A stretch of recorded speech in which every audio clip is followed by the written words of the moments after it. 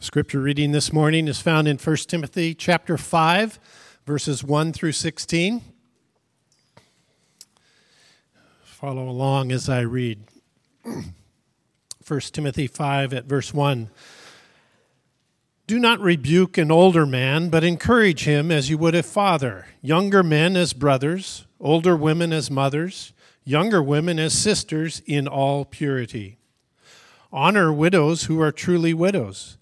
But if a widow has children or grandchildren, let them first learn to show godliness to their own household and to make some return to their parents, for this is pleasing in the sight of God. She, who is truly a widow, left all alone, has set her hope on God and continues in supplications and prayers night and day.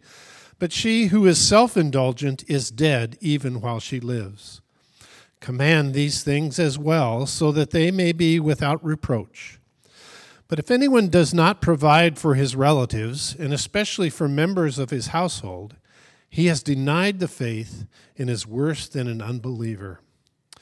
Let a widow be enrolled if she is not less than 60 years of age, having been the wife of one husband, and having a reputation for good works, if she has brought up children, has shown hospitality, has washed the feet of the saints, has cared for the afflicted, and has devoted herself to every good work. But refuse to enroll younger widows, for when their passions draw them away from Christ, they desire to marry, and so incur condemnation for having abandoned their former faith. Besides that, they learn to be idlers, going about from house to house, and not only idlers, but also gossips and busybodies, saying what they should not.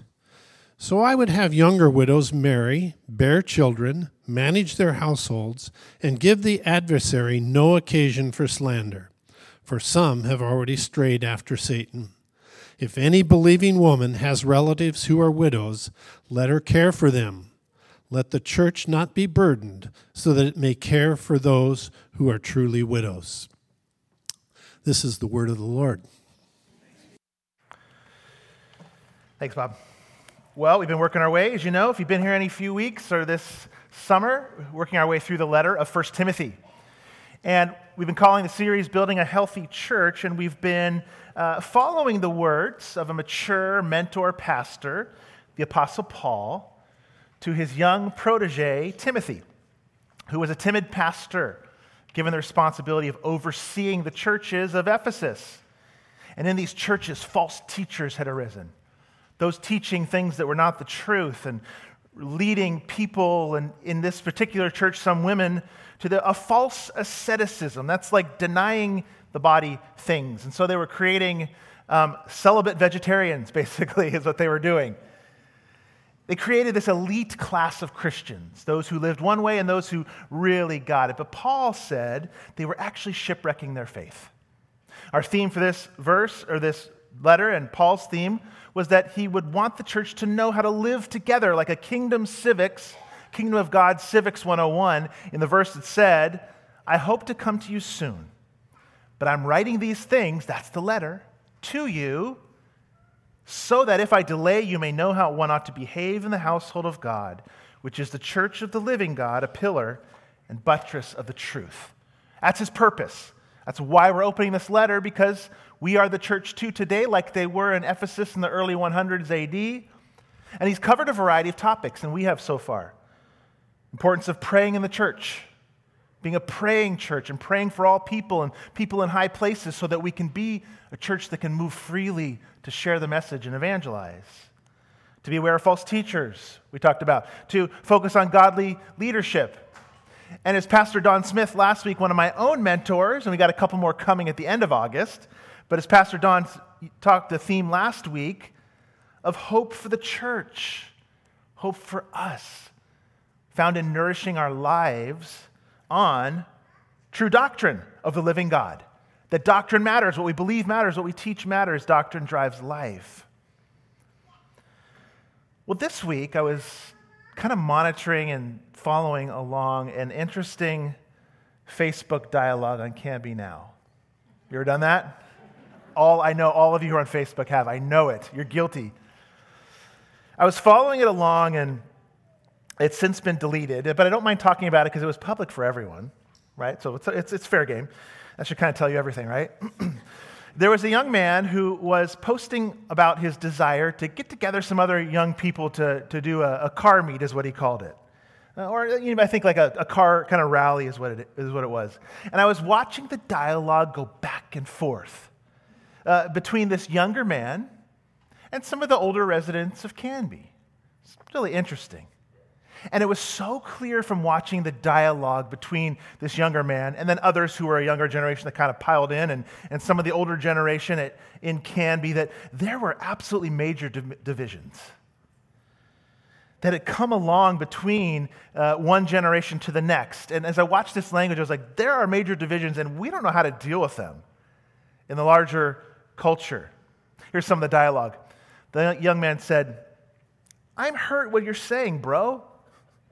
You're like 50 years old," like really old, trying to talk down on a young person, simply just putting an idea out here. And it's not only youth, old people go too. That's to the car rallies. "You're more than welcome to the meets. We just don't call the police, though." The older adult said, "Well, by your attitude and the way you're talking to people, I can already tell any car meet you put on will be not appreciated by people. It's called respect, and you need to learn some before you gather a bunch of kids with their wannabe fast cars that notoriously have very little respect for anyone around them." Well, I went on. The older man said, "Your swagger is not going to win people over to your cause. Your age is not an excuse to be rude and disrespectful." And this went on, and both sides just piling on, and there was no constructive dialogue happening at all. Well, from baby boomers and their differences with their parents during the Vietnam era, down to our day and age where people kind of love to pile on millennials with insults, we struggle to extend grace to those of other age groups, don't we? And even struggle with knowing how to interact. And one really clear example. Well, this morning we're going to see what Paul says. And he says that in the church, it's okay to admit there are differences between the generations, between the genders. It's okay to admit that.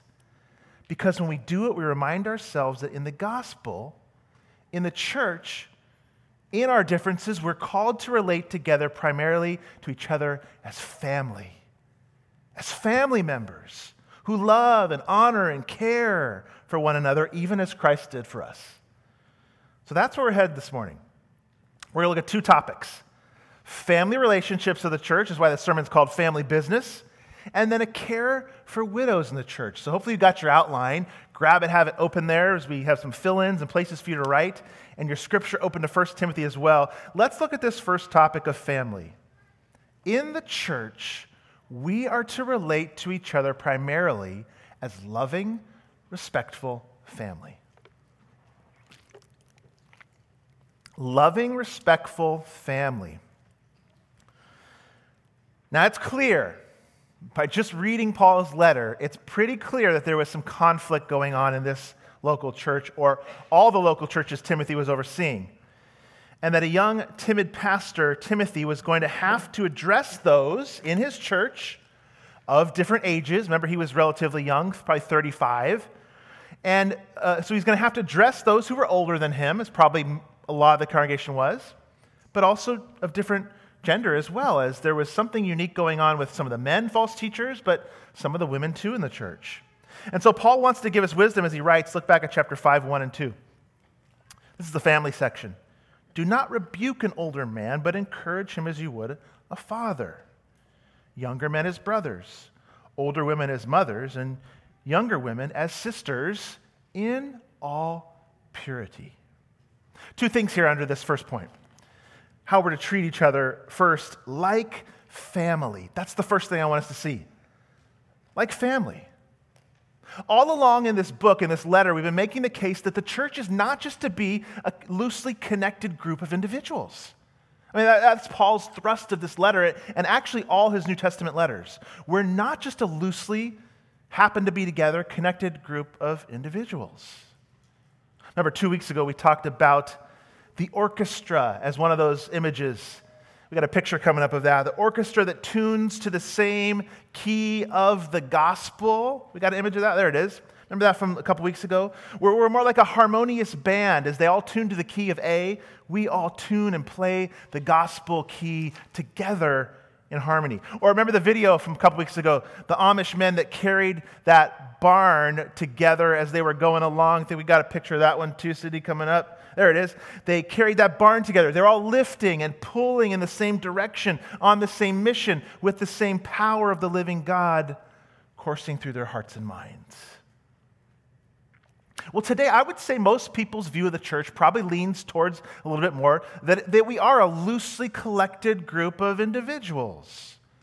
That we maybe happen to enter the same room on a Sunday morning to hear an inspirational message tailored just for me, and then I might stick around if the message to hang around and catch up on some hunting or talk about how the kids are doing, but then we kind of go our own way back to our real life. Paul doesn't have a vision at all for the church like this. This is not his vision for the church. He's going to encourage us to act like a family. And to encourage someone to act like family means that family knows each other, don't they? Family, if he's going to use that terminology, lives their lives together. Family is intimate. Families see their purpose, all-encompassing purpose, like the family mission statement we read that we had on our wall a couple weeks back. I read it. It says, grateful to God for grace in Christ, we pursue holiness and do our good works through his strength so that our Father in heaven receives the glory. We are family, and we are his by grace alone. Paul's saying you are to be known here as a mother, as a father, as a sister, as a brother, and involved here and on the same discipleship-making mission here. We are family, Paul says. I love how Pastor Rich Velotis describes the family. Look what he said, or describes the church, actually. He said, I don't know if you can see that, but I'll read it. Oh, yeah, you can. If Jesus spent 8 hours a day, every day, for 3 years with his disciples, he would have spent over 8,000 hours with them. And after all that time, they still had major gaps. 1 hour a week will never change people, he said. What we need is a life that abides in him with the support of others. That's family. That's family. 1 hour a week will not make you into a rich follower of Christ. Jesus lived his life with his disciples as family. He spent hours together with them. 1 hour a week is not gonna bring much about. Family, living life together, following Jesus together. That's the way, or as another pastor put it, I was looking for quotes this week. I like to bring them up from time to time. So you know why I do that? So you're not just always hearing my voice. And you understand that truth crosses over other people and churches. Well, Jared Wilson said this. He says, friendship, and I think we got a quote coming up there. Friendship begins when one says to another, you too. Meaning like, oh, you like the same food, movies, books, or oh, you're from that town? I was from there too. That's friendship. But he says in the church we say to one another, you and I are not alike at all. We have no reason to be together except Christ. That makes us family.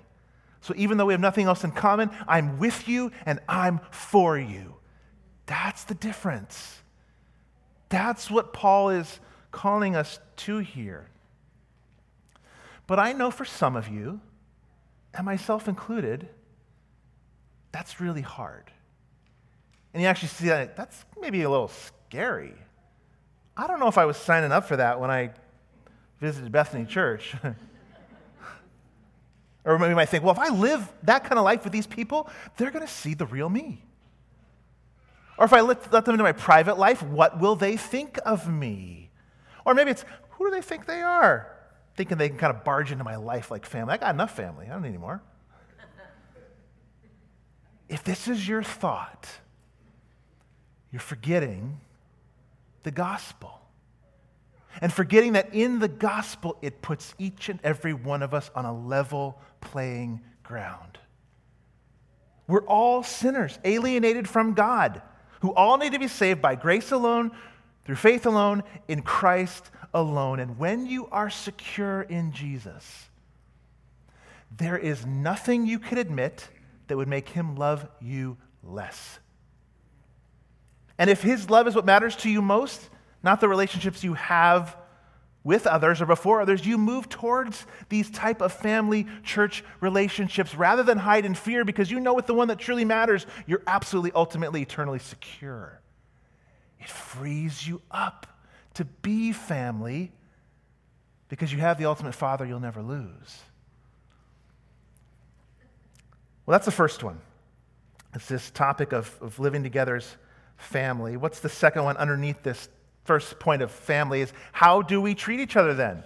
How are we to treat each other in this building, in this place, as this local church body? If we're family, some of us are thinking like, I'm not going to treat them like I treat my family, right? So, or they better not treat me like my family treats me. I know that. We all come from broken families. We all have kind of relationships that get churned in the wake of strife. But again, in the church, first let's say this. It's okay to admit we have differences in our church. It's just, we just got to say that out loud. We have differences in the church between the generations on some really substantial issues. Over the last 16 months, I have been exposed to that, as many pastors and leaders have, more than ever in the life of the church, actually, that I have had. Seeing these differences come out and hearing about them across the generations in issues like discipleship, church music, immigration, race and racism, what's a healthy patriotism, mask wearing, materialism, vaccines, cuts first or Freddy's, important stuff like that. There are differences in the church. They're there. They're across the aisle. They're in front and behind you. It's okay to admit that. And in some of this stuff, it's okay to have differences on policy and how things would best be brought about. It's going to be that way. It's okay to admit those. It's in how we handle those differences. That's what matters, how we handle those differences. And Paul's words to Timothy were to be like family. So if Timothy was going to have to address somebody who was older, not address somebody who was older than him, like an older man, he wasn't to shy away from it, but he was to do it and address the person in a respectful way, like he would his father. And with an older woman, like his mother. Even Paul in his letter speaks affectionately of ladies. I think it was Eunice one maybe, who was like a mother to me, he said. Treat his elders with love and respect and dignity. That's what God's word asks that we afford them. It doesn't mean that the younger generation and the older generations don't have hard conversations. In fact, you have to in church life. We just have to have them with this in mind. I'm to treat this man as a father. I'm to treat this woman like a mother or even a grandmother type with a due parental affection. And then other young men and other women like brothers and sisters as equals with younger men and women. What's interesting, a real quick side note. There's really only two ways that men in the church are to relate to women in the church. Either a wife, and then everyone else you're to relate to is like a sister. Which speaks a lot for our young people in here if you're thinking about dating. You think about that? She's either your wife or she's your sister in Christ. Just a side note, just a thought. How is this possible? How is this possible? With so many vast differences between older and younger and even between our genders, men and women, how is this possible? Look at Jesus. Though he was in the form of God, did not count equality with God a thing to be grasped, but became a servant even to the point of death on a cross. It's the gospel. Do you know what's so incredible about Jesus? Think about his earthly ministry now for a minute. He's God in flesh. He's walking around the earth, and he treats everyone like family as he walks around. He's the king of all things. He's the king of the universe, the cosmos. He could have demanded that everyone treat him as such and turn them all into slaves or boss them around. But here he is in his life, honoring those who are older than him, or who are in places of authority. Here he is treating his younger disciples, who most of the time have those gaps that we talked about in the quote. He's treating them like brothers, as equals, as friends. The creator of the cosmos now. My friends, come along with me. My brothers, my sisters. And he always treated women with respect and dignity and all purity. Why? Who has ever felt more absolutely, totally secure in his heavenly Father than Jesus? He had that security. So he could be open, honest, transparent, say true things and hard things, all with a love from his Father as he interacted with humanity as family. He didn't have to flex his muscle with the older crowd. He didn't have to dominate his young disciples and abuse them into submission and obedience like many in leadership have. He didn't have to do that. He treated his followers like family. My brother, my sister. He even said that about him. Who is my mother and brother and sister? That's these people with me right here. So look around you. These are your brothers.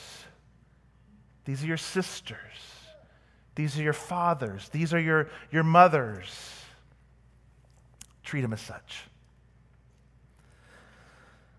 Secondly, today, Jesus wanted to make sure, the most vulnerable in the family were taken care of. Our second point, there's a protocol for caring for the most vulnerable in the church that pleases God.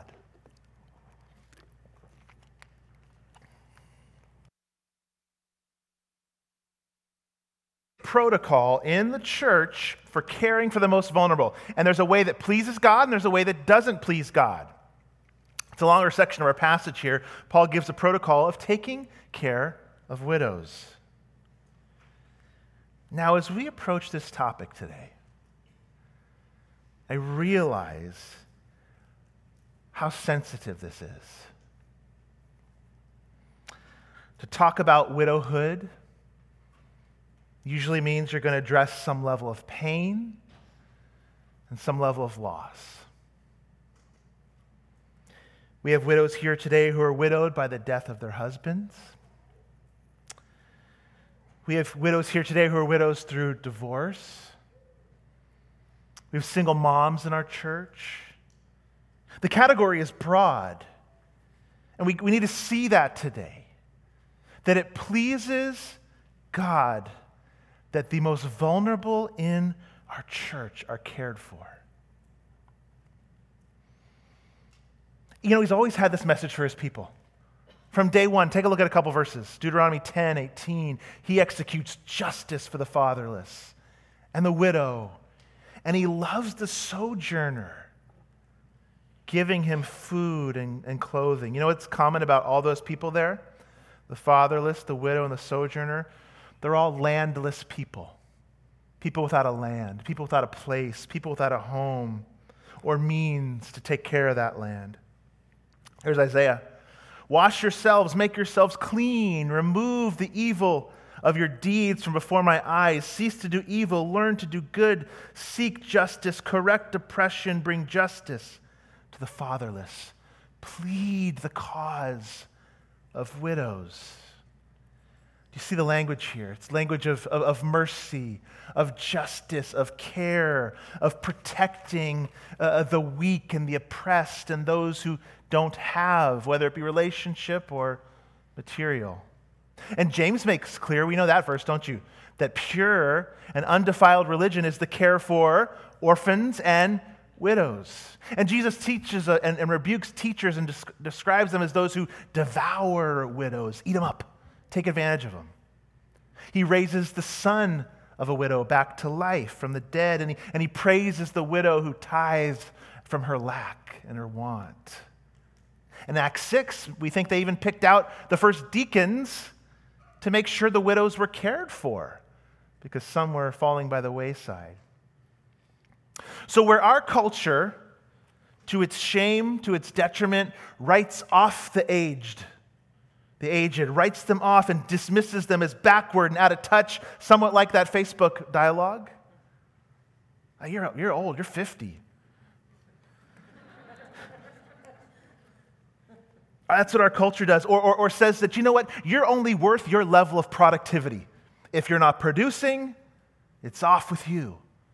That's how our world looks at youth and age. The kingdom of God is the upside down kingdom where age is prized and the weak are protected, not eaten alive. It's an upside down kingdom. I hope our widows feel that way in our church. But I know that sometimes you feel overlooked. Sometimes we haven't cared for you well. Sometimes we've dismissed you and haven't prized you as God would have us prize you. And sometimes we haven't taken seriously your pain and loneliness. And for that, we need to ask for forgiveness. And as we approach this topic and look now what Paul says, we need to be aware of God's heart in this for the weak, for the vulnerable, for the orphan, for the widow, specifically in our passage today. So let's look at the protocol. Paul gives some wisdom and some guidance for the church of how we're to take care of our own, how we're to take care of the elderly. He says, first, honor true and godly widows. He says, honor true, it's the subpoint there under point 2, honor true and godly widows. We honor them in our care as we love and provide for real needs. But Paul's got some qualifications, some qualifying words for us. It's not every widow in the world. That'd be impossible. It's even not every widow in our town, even though the church's love will extend beyond our walls. It's first and foremost, Paul says, true widows in our church. And by this, Paul means, as he says in verse 5, a true widow is one who is truly alone. She's alone. She may not have anyone left to care for her. So that's one piece of being a true widow. But the second one is this, not only that, she must be someone who is godly. Look at verse 5 and 6. Who is truly a widow, left all alone, has set her hope on God and continues in supplications and prayers night and day. But she who is self-indulgent is dead even while she lives. It's possible that in the early church, they did such a good job of caring for the widows that there were too many on the church's financial support. It's possible. You know, one of the Roman emperors is quoted as saying, wow, they take such good care of their poor and even our own. It's possible that there were too many on the support, and some of them were not even actually disciples of Christ. And so Paul writes these guidelines to Timothy and gives them a set of criteria so that the care is not taken advantage of. Our deacon ministries do that often. We try to give where there's true need and not let it be abused. So there were qualifications. Were they godly? This woman, not perfect, but a follower of Jesus. And did they have any family left? Why? Because we actually do a disservice to the family and the church if we step in the way of the family. So Paul's second qualification was, let the family step up to the plate first. In verse 4, he says that children and grandchildren should live out the fourth commandment, honor your father and mother. That doesn't just mean when you're a child, but with your elderly parents. You honor them as you care for them in their old age, and particularly the widow, the mother or grandmother, by caring for her. The primary responsibility falls to the family, which I know some of you have done so well. Some of you have done so well at this. Actually, many in our congregation right now are caring for their aging parents. And I want you to know that God sees you and He's pleased. Or if it was in the past and this person since passed away, He saw that and He was pleased. Some of you have given financially, thousands. Some of you have honored them by providing a place in your home. Many of you sat by deathbeds, praying and singing hymns as a mother or father passed. And Jesus is pleased with that. And you know what Paul says here? It's actually evidence of your faith if you do that well. He's pleased with that. What do? We enter into their suffering, don't we? We're entering into their loss, their loneliness, their need, just as Jesus entered into ours. That's why he's pleased with it. You're mirroring Jesus in the gospel when you love and sit along the bedside of an ailing mother or grandmother. This is what Christians do. In fact, verse 8 says, to not do this is to be worse, Paul says, than an unbeliever. Because even a lot of people who are not followers of Christ still do that. They sit by the deathbed of a loved one. And there's a practical side of this too. While Paul says to do it in verse 16, it does relieve the burden on the church when family steps in, as they should. The church is limited too in its people, in its roles, in its means, in its finances. And so family steps in to lighten that burden. Well, as we transition to verse 9 through 16, so we want to work our way through the entire passage as we do week in and week out. Some have seen this. Now look at verse 9 there. Let a widow be enrolled if she's not less than 60. Some have seen this as further qualifications to get financial assistance from the church, to be put on a list of financial aid. But I actually think, as even most scholars do, that Paul's transitioning here to a list of those widows that should serve in the church, like many of ours do. Many as deaconesses in the church. He's talking about something different here now. Here's what he's talking about. Here's the first of these 2 points under this 9 through 16 here. He's encouraging true widows to service in their own unique position. He's not talking anymore, I don't think, here about this financial list of who we're going to help. He's now talking about, well, who amongst the widows should serve because they're in a unique position in life. As Paul was putting forward here more qualifications for financial assistance, he'd be limiting the criteria here of those who are 60 and older and had a lifetime of good works. So what about the younger widow then, who has no one? Could they get financial assistance? That's why I think we're looking at something different here. And while Paul is describing here kind of the ideal widow to serve, not that she'd meet every criteria on this list, but this is an ideal description here. Like the single individual, a widow is in a unique position to give of her time to serve the body. Paul is highlighting this here. And a history, he says here, of women who have a humble service of raising children and hospitable caring for the afflicted. This is kind of akin to what Pastor Don said last week when he challenged our seniors in the congregation, those who are closing in on the finish line, to not retire from discipleship. You may from your job, you may from some of your primary responsibilities. But he said last week, do you remember, he said, no, when you see the tape at the end, actually kick it into high gear towards the end. I want our widows and our elderly to understand this means you have so much to offer the church. So much. Invaluable. Your years of wisdom, your years of experience, your years of life stories. Maybe it's understanding of Scripture or an empathetic heart because you've seen so much suffering. Don't retire from the church. Don't ever think you're past your years of being able to serve or usefulness in the church. Lean in, move in, press in to ministry.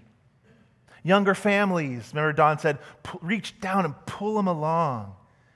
Maybe it's a simple, encouraging word. Maybe it's grabbing a mom in the gathering place and saying, how can I pray for you this week? You look like you're under a lot of weight, a burden today. Family, right? Family. It's not that scary, actually. It might be as simple as being an older woman in the congregation and finding a younger woman and saying, you know, what if we got together every couple weeks, maybe even, and just read a chapter of the Bible together in a coffee shop? And then we just ask each other, what does this passage say about God, and what does it say about humanity? And then we pray together. I mean, it doesn't have to be that daunting and scary. You could do that. Every one of our widows who's a Christ follower, or every one of our seniors in this church could do that. Let's just gather and read a chapter of Scripture together and come alongside and pull those younger people up. But this is also a word to our young adults too. So you hear this, it's all about widows today and old people. This isn't for me. No. This is for you. Think about our young adults now. This is for you.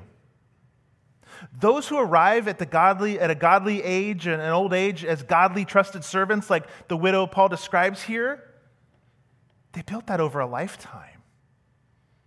They didn't just decide at 70 to say, you know what, now's the time to be godly and to get my life together. No. They built a house. They built a history. They built a heart centered around Christ so that when they got to that age, Paul would say, there's a servant. So that means what you do now, 20-year-old, 30-year-old, 40-year-old, what we do now shapes who we'll be in the latter years. And some of you we look at and go, you can just see the rich life of faith in that woman's past. Norma, who's 98. You can see it in her. You can hear it in her words.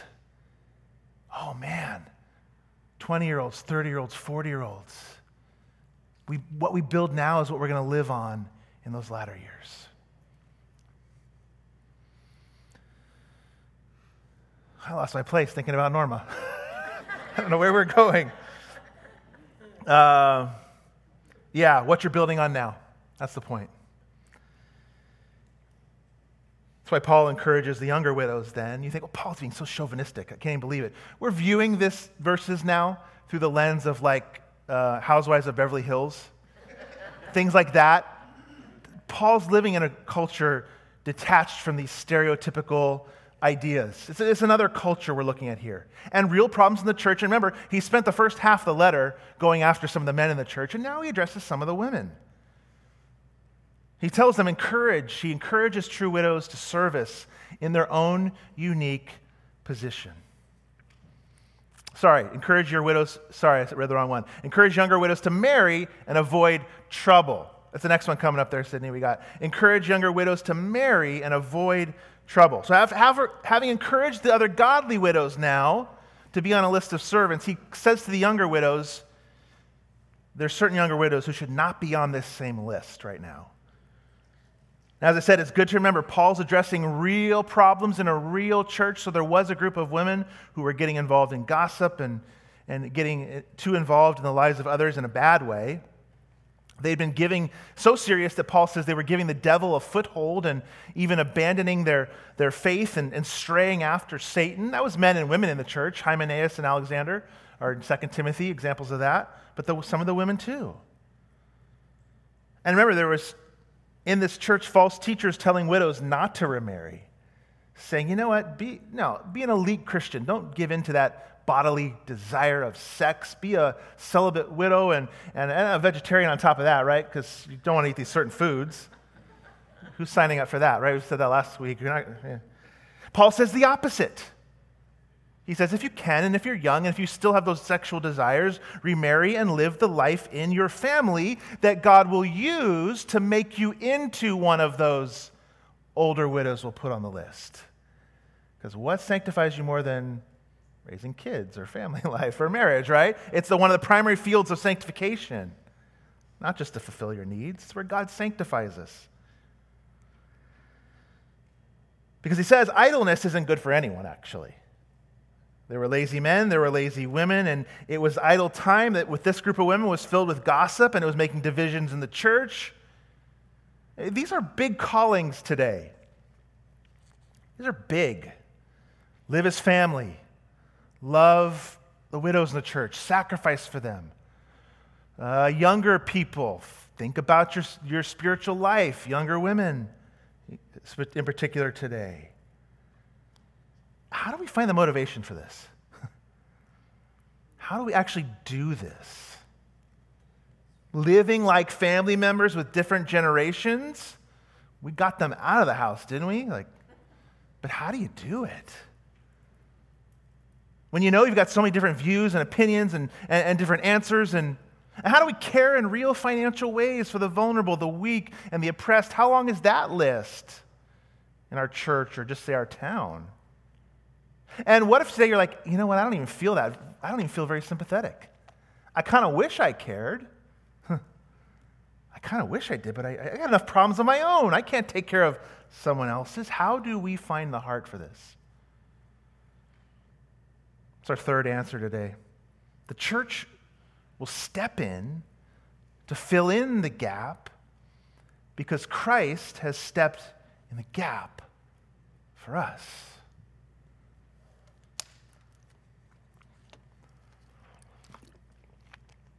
When there's a gap in care, a gap in love in someone's life, when there's a gap in Christian growth and a gap in family, the church steps into that gap because Christ stepped into the gap for us. I don't tell stories about my kids very often, just to help them try to be just normal kids in the church and not PK. But I wanted to share one today, and I always ask their permission if I'm going to, and I did. I asked permission of Margot and Jack to share a story today. It was a sweet moment between my younger daughter and son, Margot and Jack. And actually, I ask you, please don't actually ask them about it today or follow up with them today. I just want them to be kids running around the gathering place. And I don't share this today because my kids are any better than anybody else. It was just a touching, fitting moment. I pulled in the driveway this week, and Jack had this sad face on. I was coming from work, I think, and had sad face on, just standing in the driveway. You know, one of those faces where like the frown is going to like touch the floor. You've seen your kids or grandkids do that. You know, one of those where. And I pulled up and I rolled down the window. I was, hey, buddy, what's going on? What's wrong? And he said, well, we got balloons today, and I accidentally let mine go. And, you know, he's 6, so that's balloon's a big deal, especially if it's got helium in it. And he let it go. I said, oh, I'm sorry. I'm really sorry, buddy. Did you watch it fly away? He's like, yeah. And I said, I'm really sorry. And just then Margot ran up to my car, and she ran up to the car. She said, I had a balloon too, Daddy. I had one today too. I said, well, where's yours? And without thinking, without seeking credit, she simply just said, matter of fact, well, he lost his, so I let mine go too so he'd feel better. Now, what she had done, not even really knowing, she had stepped into the gap with his sorrow. She stepped into the gap where he had loss. She had identified with him in his sorrow and in his suffering. It was like, if she could, she would have taken his place, and the best way she knew was just, I'll let my balloon go too. Do you see? It's just a small little picture of what the Lord's Supper shows us. Just a tiny little image. There's a huge gap. Not only with Jesus' disciples after he leaves being with them for thousands of hours, but there's a huge gap between humanity and the Lord. We are poor. We are destitute. We are without family, unable to provide for ourselves. Guess what? We are all the widow. We are all the orphan. We are all born spiritual widows and spiritual orphans. It's everyone in this room. And Christ comes along, he doesn't just let a balloon go for you, right? He takes on flesh and he dies for you and he steps into the gap where you fall short. And when you see that you too were a spiritual widow, a spiritual orphan, when you see that and you see what Christ did to bridge that gap, to save you from your alienating sin, become your true husband, become your true father, it will melt your heart to those who live as earthly widows, earthly orphans, because you are too. People without a land of their own. Let's take a minute. We're not passing elements. You probably have them already. But take a minute just between you and the Lord and ask him and think about your own spiritual widowhood, your own spiritual orphan status, and thank him, if you do know him, that you have a true husband and father. As the worship band comes to prepare, take a moment just between you and the Lord.